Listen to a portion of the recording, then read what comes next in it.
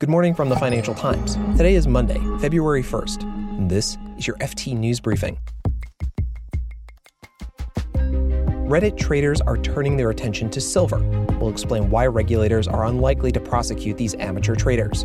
And Republicans in the U.S. Senate will offer President Joe Biden an alternative to his COVID-19 relief plan. The plan is much smaller. Republicans describe it as more targeted. Plus, a group of online investigators who call themselves Bellingcat has unearthed the truth about everything from the poisoning of Alexei Navalny to the attack on the U.S. Capitol. Our own Henry Mance spoke to Bellingcat's founder.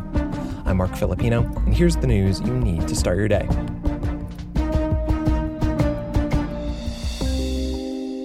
The market-moving power of amateur traders will remain the top story this week.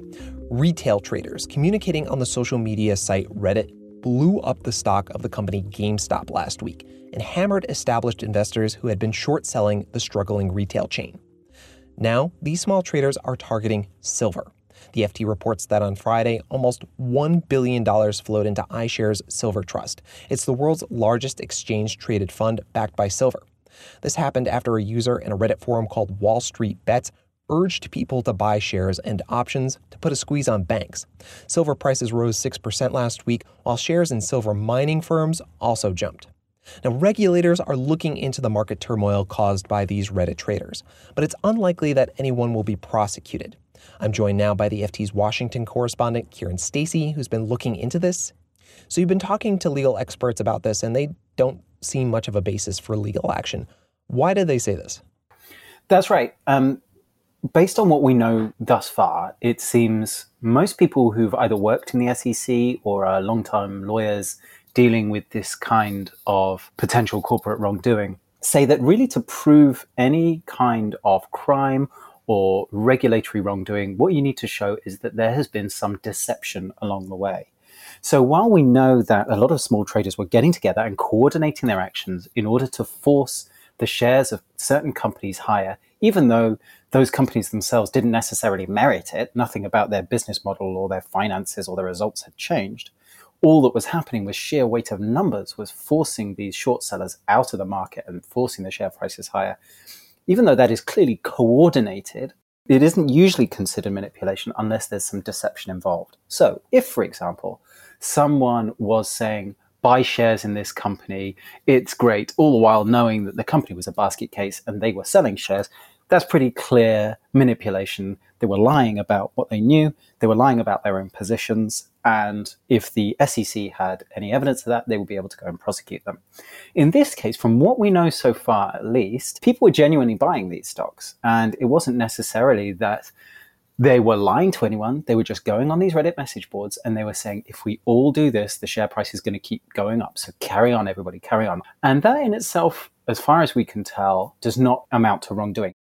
So it sounds like the Reddit traders didn't break any rules. Could the rules change after this, though? Let's see what happens over the coming days. But what regulators are really scared of is that suddenly the bubble will burst here and that shares in GameStop and a few of these other companies will suddenly tumble very sharply if confidence starts to fall. If some people start taking their money out, this could all spiral. Now, if that happens very sharply, there could be a lot of people who are left with heavy losses that they simply cannot afford. If people start going bankrupt, who say, we were kind of led up the garden path, we didn't really know what we were doing, there will be demands, I think, for Congress to act to try and limit the potential losses that people could make carrying out these kind of trades. So a lot to unpack. Kieran Stacey, thank you for doing it for us. Yeah, no worries.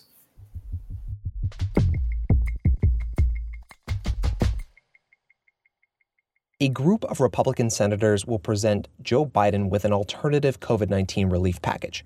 At $600 billion, it's less than a third the size of the president's proposal. The Republicans say that their plan is more targeted. It offers smaller paychecks to fewer Americans, it strips out a measure that would have raised the minimum wage, and it includes some additional unemployment benefit extensions. The group floating the plan includes moderates like Mitt Romney and Susan Collins. It'll challenge the president on his commitment to bipartisanship. Biden has indicated that he'll pass his $1.9 trillion relief package without bipartisan support if need be, because it's his top legislative priority.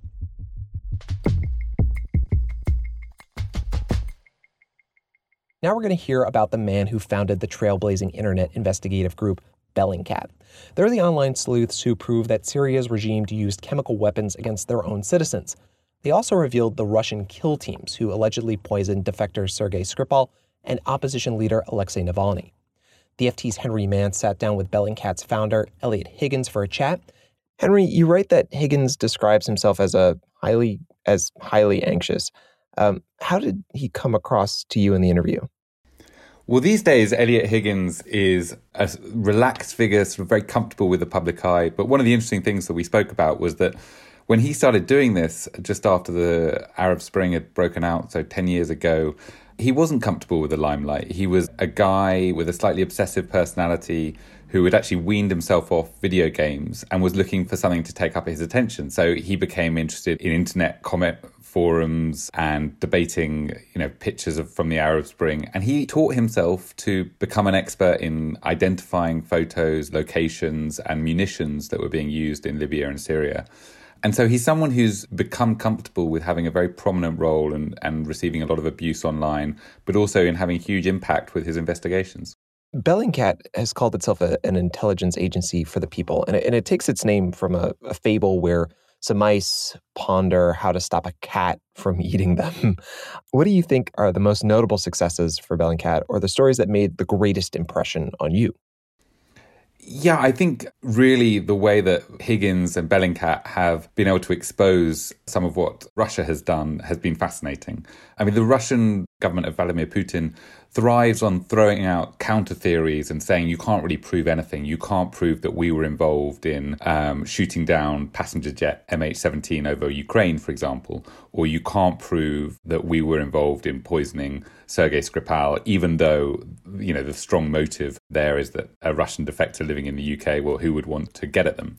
And so what Bellingcat has done is really been absolutely meticulous at unpicking the Kremlin's narratives. And the Kremlin's narratives occasionally, quite regularly actually, contradict themselves. So, it's often trawling through contradictory stories, but finding ways in which saying, no, this person, this individual who you claim, in the case of Sergei Skripal, who was poisoned in Salisbury, the Russians denied that the people who were accused of the crime were agents, and Bellingcat were able to buy access to confidential information, which effectively showed these people did have intelligence histories and unmasked their true identities. And they did that before the police and the official sources within the UK had done that. So how big is this group Bellingcat, and how is it funded? And how well organized is it? Really interesting points. I mean, there is a team of just under 20 investigators, but a lot of what it relies upon is crowdsourcing, effectively. It relies on being able to throw out locations, pictures to anyone on Twitter, anyone on the internet, and saying, can you help us identify this place? There was a really interesting example of ISIS sympathizers in Europe who wanted to show ISIS was everywhere in Europe as a sort of intimidatory tactic. So they held up handwritten signs with European cities in the background. Now, Bellingcat and Higgins were able to ask the internet effectively to identify where these places were so that the police could be alerted. And so it's really not about the size of the team. It's about the ability to mobilize people all over the internet, and also the ability to get mainstream media organizations to take these techniques seriously. So to practice them in a way that they weren't doing when Higgins started this out 10 years ago. So the way that Higgins tells the story is that he's got just under 20 people. They're spread around the world. It's a small charity. It relies on funding from a few European foundations. And it also, for about a third of its income, comes from journalism workshops. But he's trying to make it into a slightly more robust organization. He doesn't want to have to do everything himself that he's been doing over the past years. And it does now look like it's quite an established presence in fighting misinformation. So Bellingcat has some lofty goals to protect society and uphold the truth. How much of a difference can it really make? I mean, there are two answers to that question. On the one hand, Bellingcat has achieved really remarkable things. It has found out truths that weren't known, whether it's around chemical weapons use in Syria, it's around how exactly MH17 was shot down in Ukraine, which is a huge international story. At one level, this is incredible success because it has indicated a truth where previously there was only uncertainty. Now, I guess the next level is, does that change anything? And that's, I think, where Higgins really wants to take this in terms of, can some of the evidence that he is marshalling, some of the videos that they're storing, can that be used at some later point in court processes? And the hope is preserving evidence could be a way in which justice does finally come to the victims of the Syrian civil war. Thanks, Henry. Henry Mance is the FT's chief features writer. You can read more on all of these stories at FT.com. This has been your daily FT News Briefing. Make sure you check back tomorrow for the latest business news.